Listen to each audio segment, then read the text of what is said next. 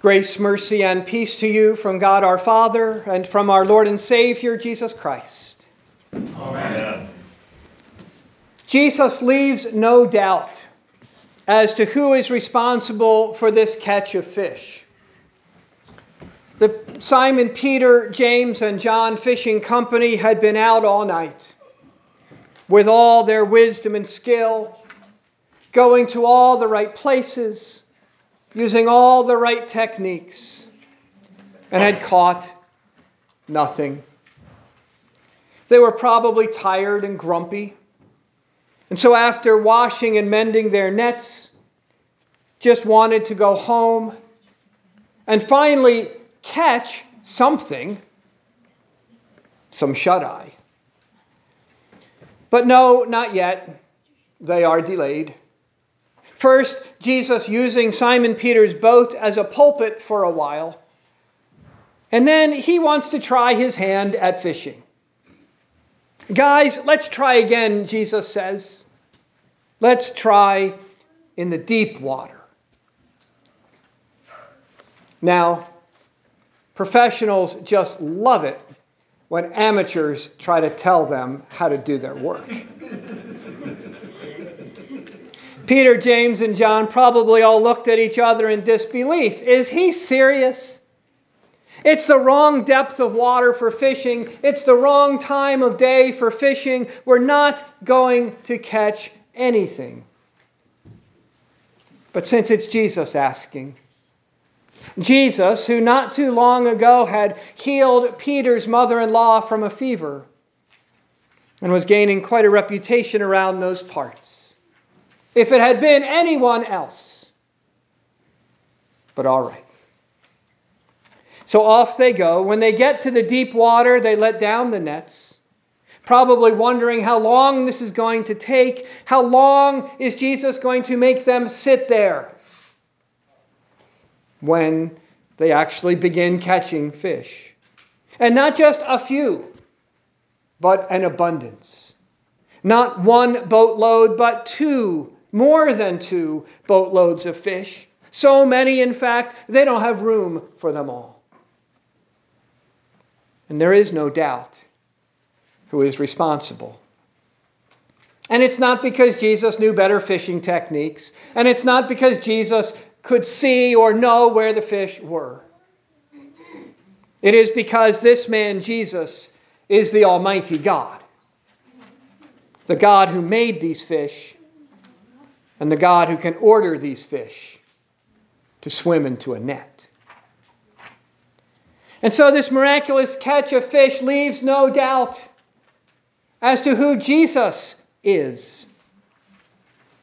Peter knows. He is face to face with his Maker. He no longer calls him Master. Now he is the Lord. But Peter is not yet ready to meet his Maker, and so he falls at Jesus' knees and begs him to leave. Depart from me, for I am a sinful man, O Lord. Give Peter credit. At least he got that part right. But if Peter wasn't ready to meet his Maker was ready for him. This miraculous catch of fish was no accident. No payment to Peter for the use of his boat as a pulpit. No simple helping out of some fishermen who had some bad luck. Unlikely as it may seem, Jesus had chosen these men to be his disciples, his followers, to teach them and train them to be his apostles, his sent ones, to send them out into the world after his death, resurrection, and ascension, to be his representatives, to give his forgiveness and faith, and to establish and build his church. These men.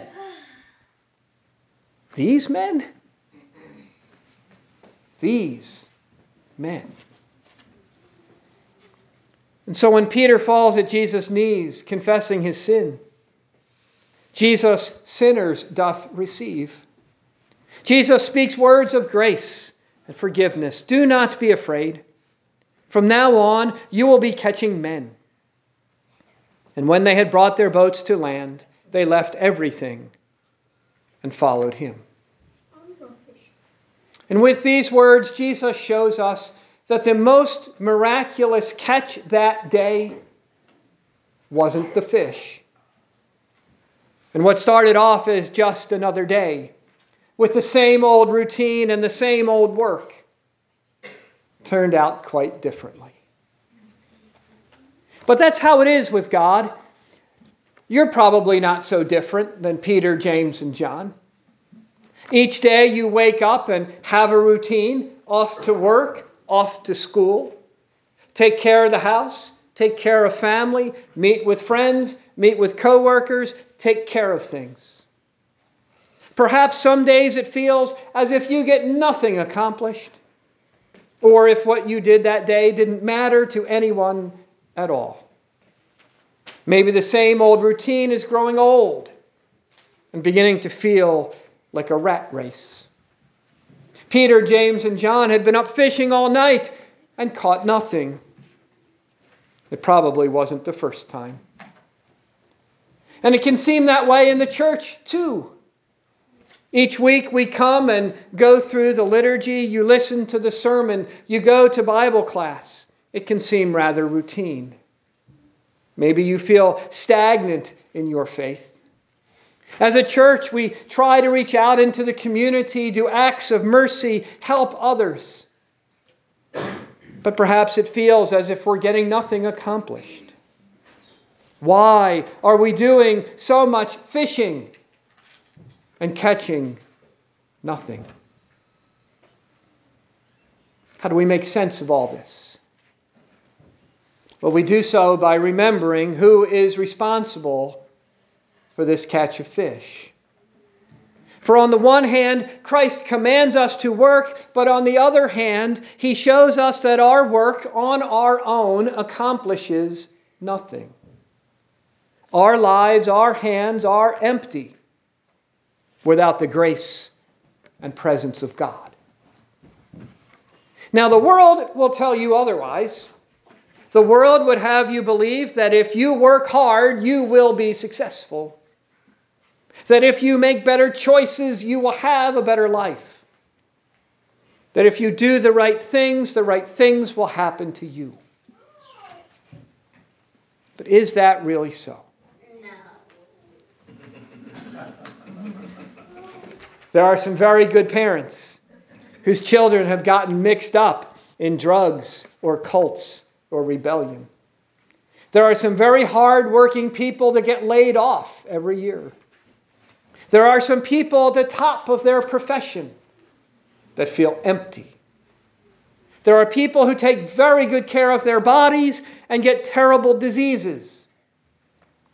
There are retirees who feel useless and unappreciated.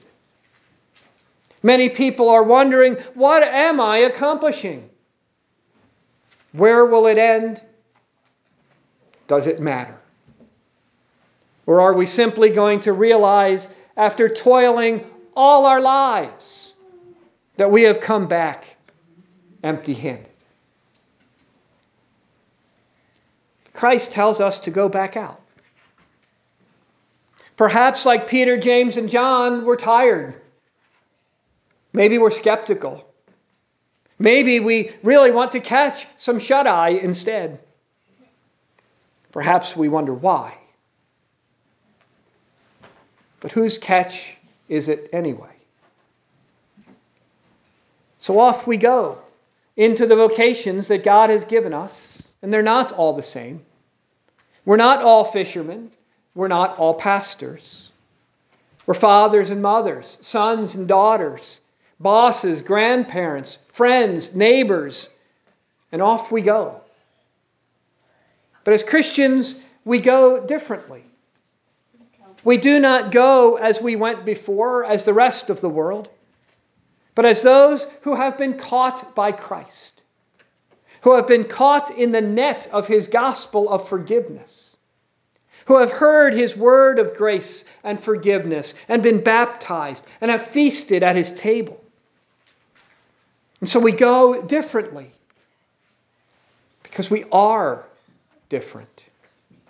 We go no longer on our own, depending on our works and accomplishments, our techniques and wisdom, our skill and strength. No, we go in faith, knowing that if anything is going to be accomplished through us, it is going to be done by Christ.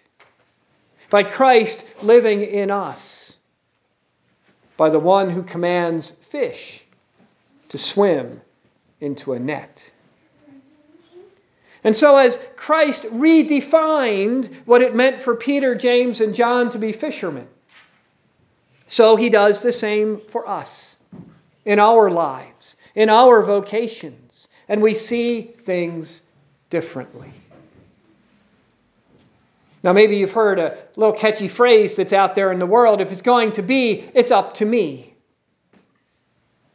I think Peter, James, and John would disagree.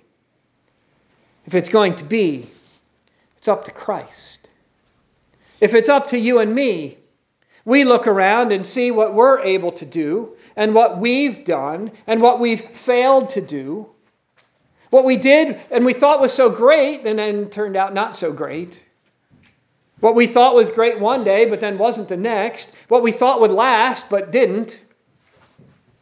We look at all that and all we can do is fall at Jesus' knees like Peter and admit our failure. All we can do is fall at Jesus' feet and die, because that's all we're good for anyway. Maybe it would actually be an improvement. But Jesus didn't leave Peter there. He also didn't leave Isaiah there, and he doesn't leave you there either. Jesus, sinners doth receive. For in our sin, in our failure, in our death, those comforting words spoken to Peter are also spoken to you. Do not be afraid. You are not condemned. Your sin is atoned for. You are forgiven.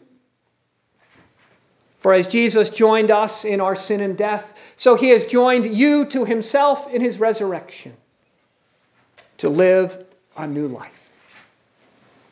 And thus reborn and raised, from now on we see our lives and our vocations in a new light, redefined. Just as he redefined water to be a washing away of sin, and words to be an absolution, and bread and wine to be his body and blood. So too now we who partake of these gifts, new lives with new sight. And so we're fathers and mothers raising not just our children, but his children. We're workers, not just working for ourselves to make money, but to provide daily bread for others. We're friends and neighbors through whom God is taking care of others. And in the church, we reach out and have mercy not to be big and successful, but to let down the net of God's word and forgiveness. But we cannot command the fish to swim into it. Only Christ can do that. On our own, we accomplish nothing. Only Christ can build his church and his kingdom. So we go back out each day, each week, each year at his word. Sometimes that's tough. But as you go, know that the work and the results are his, that your life is anything but routine, anything but meaningless, and anything but accomplishing nothing.